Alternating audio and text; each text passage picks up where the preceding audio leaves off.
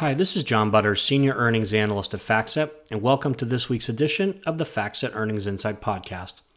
The FactSet Earnings Insight Podcast is based on content published in the FactSet Earnings Insight Report, which provides commentary and analysis on corporate earnings for the S&P 500 and is available each week on the FactSet website at www.factset.com.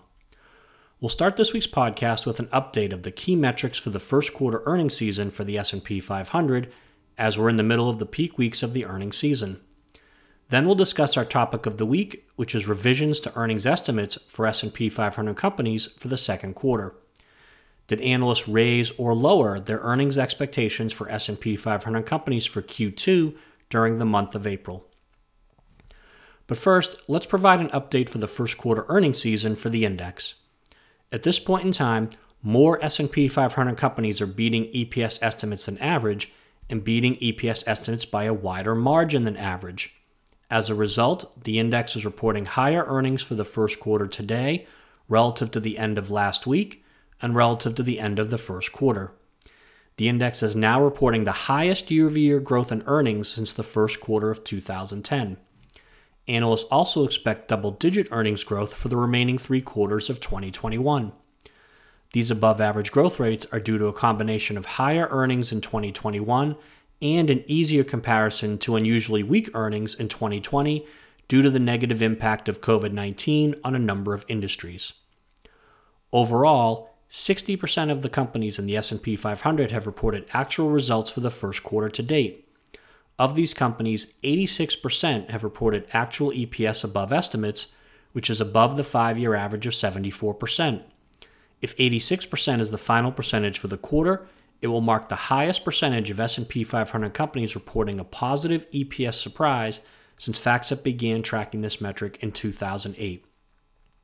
In aggregate, companies are reporting earnings that are 22.8% above the estimates, which is also above the 5-year average of 6.9%. If 22.8% is the final percentage for the quarter, it will mark the second largest earnings surprise percentage reported by the index since FactSet began tracking this metric in 2008. Due to the number and magnitude of these positive EPS surprises, the index is reporting higher earnings for the first quarter today relative to the end of last week and relative to the end of the first quarter. The blended earnings growth rate for the first quarter is 45.8% today, compared to an earnings growth rate of 33.8% last week and an earnings growth rate of 23.8% at the end of the first quarter back on March 31st. Now, when we use the term blended, we're referencing that the growth rate combines actual results for companies that have reported and estimated results for companies that have yet to report. Positive earnings surprises reported by Apple and Microsoft in the information technology sector, Alphabet and Facebook in the communication services sector, and Amazon.com and Ford Motor in the consumer discretionary sector were some of the largest contributors to the improvement in overall earnings for the index during the past week. Positive earnings surprises reported by Apple, JP Morgan Chase, Alphabet, Goldman Sachs, and Amazon.com have been some of the largest contributors to the overall increase in earnings for the index since the end of the first quarter back on March 31st. If 45.8% is the actual growth rate for the quarter, it will mark the highest year-over-year earnings growth reported by the index since the first quarter of 2010 at 55.4%.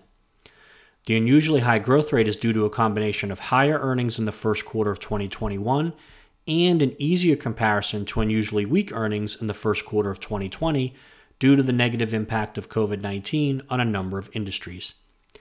10 sectors are reporting year-over-year earnings growth, led by the consumer discretionary sector at 182%, the financial sector at 134%, the materials sector at 57%, and the communication services sector at 48%. The industrial sector is the only sector reporting a year-over-year decline in earnings at negative 6%. Looking at future quarters, analysts project double-digit earnings growth for the remaining 3 quarters of 2021, with earnings growth expected to peak in the second quarter of 2021 at 58.3%. The forward 12-month PE ratio is 22, which is above the 5-year average and above the 10-year average. And during the week, 133 S&P 500 companies are scheduled to report results for the first quarter. High-profile companies that are scheduled to report results during the week include Pfizer, CVS Health, and General Motors. Now let's move on to our topic of the week, which is earnings estimate revisions for S&P 500 companies for the first month of the second quarter. We typically look at the change in the bottom-up EPS estimate for the index to measure EPS estimate revisions by analysts. For those of you that are not familiar with the bottom-up EPS estimate, it is an aggregation of the earnings per share estimates for all 500 companies in the index into a single earnings per share estimate for the entire index. During the month of April, analysts increased earnings estimates for companies in the S&P 500 for the second quarter. The Q2 bottom-up EPS estimate increased by 4.2% to $43.73 from $41.98 during this period. How significant is a 4.2% increase in the bottom-up EPS estimate during the first month of a quarter? How does this increase compare to recent quarters? Well, in a typical quarter, analysts usually reduce earnings estimates during the first month of a quarter. During the past 5 years, the average decline in the bottom-up EPS estimate during the first month of a quarter has been 2%. During the past 10 years, the average decline in the bottom-up EPS estimate during the first month of a quarter has been 2.1%. And during the past 15 years, the average decline in the bottom-up EPS estimate during the first month of a quarter has been 2.3%. In fact, the second quarter marked the second highest increase in the bottom-up EPS estimate during the first month of a quarter since FactSet began tracking this metric in 2002, trailing only the first quarter of 2018 at 4.9%. It also marked the fourth straight quarter in which the bottom-up EPS estimate increased during the first month of the quarter. However, it should be noted that analysts made substantial cuts to EPS estimates for the second quarter of 2021 during the first half of 2020.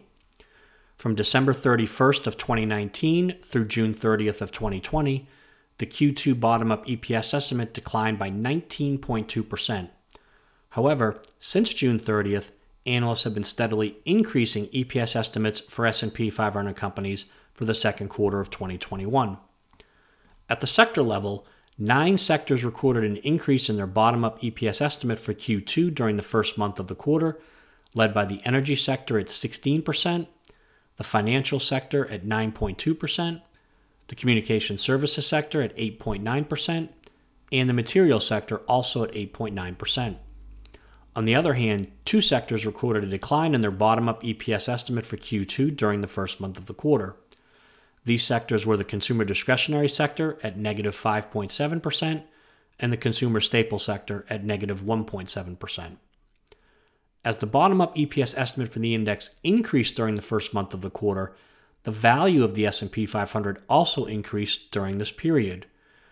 The second quarter marked just the third time in the past 20 quarters in which both the bottom-up EPS estimate for the index and the value of the index increased during the first month of a quarter.